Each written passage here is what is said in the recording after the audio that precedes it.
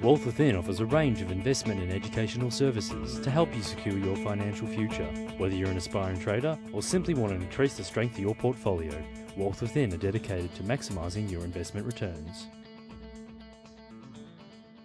Welcome to Talking Wealth. I'm Janine Cox, Senior Analyst at Wealth Within. As you know, I like to follow the banks. Now, reports have been coming out of the US about US stress tests, and a lot of work has been done to determine whether these US banks are going to ride out the financial crisis. There are two banks in particular that look unlikely to do so, even after capital raisings, and one of those banks is Bank of America. So by comparison, our banks are doing pretty well.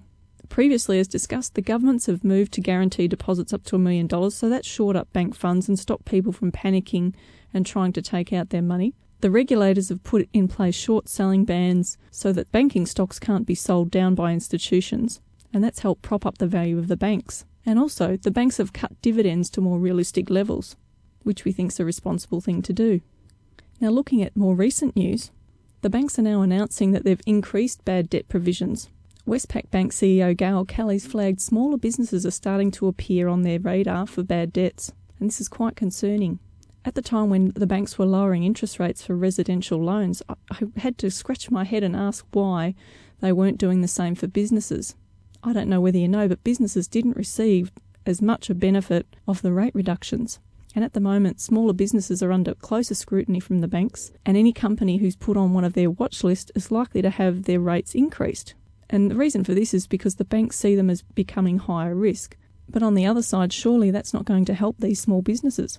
Now back to Westpac, they've recently announced their results and the market have taken it as being quite boring, which is actually a positive sign in this current climate, and they're likely to produce the best results out of the four big banks, although CBA are yet to report.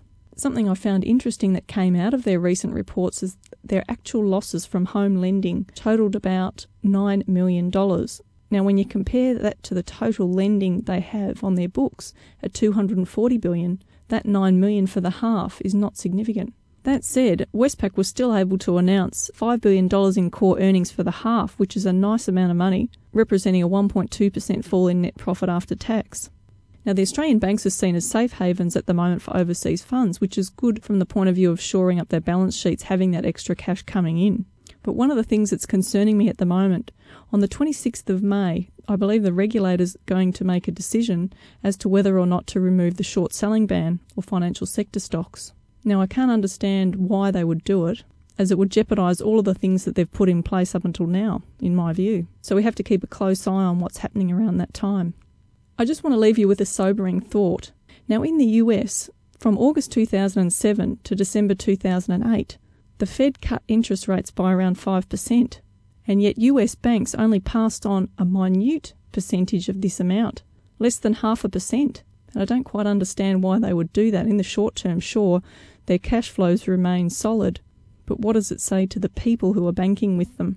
Perhaps there wouldn't have been as much panic around that time if the public had seen rates falling at the same time as the Fed was cutting them.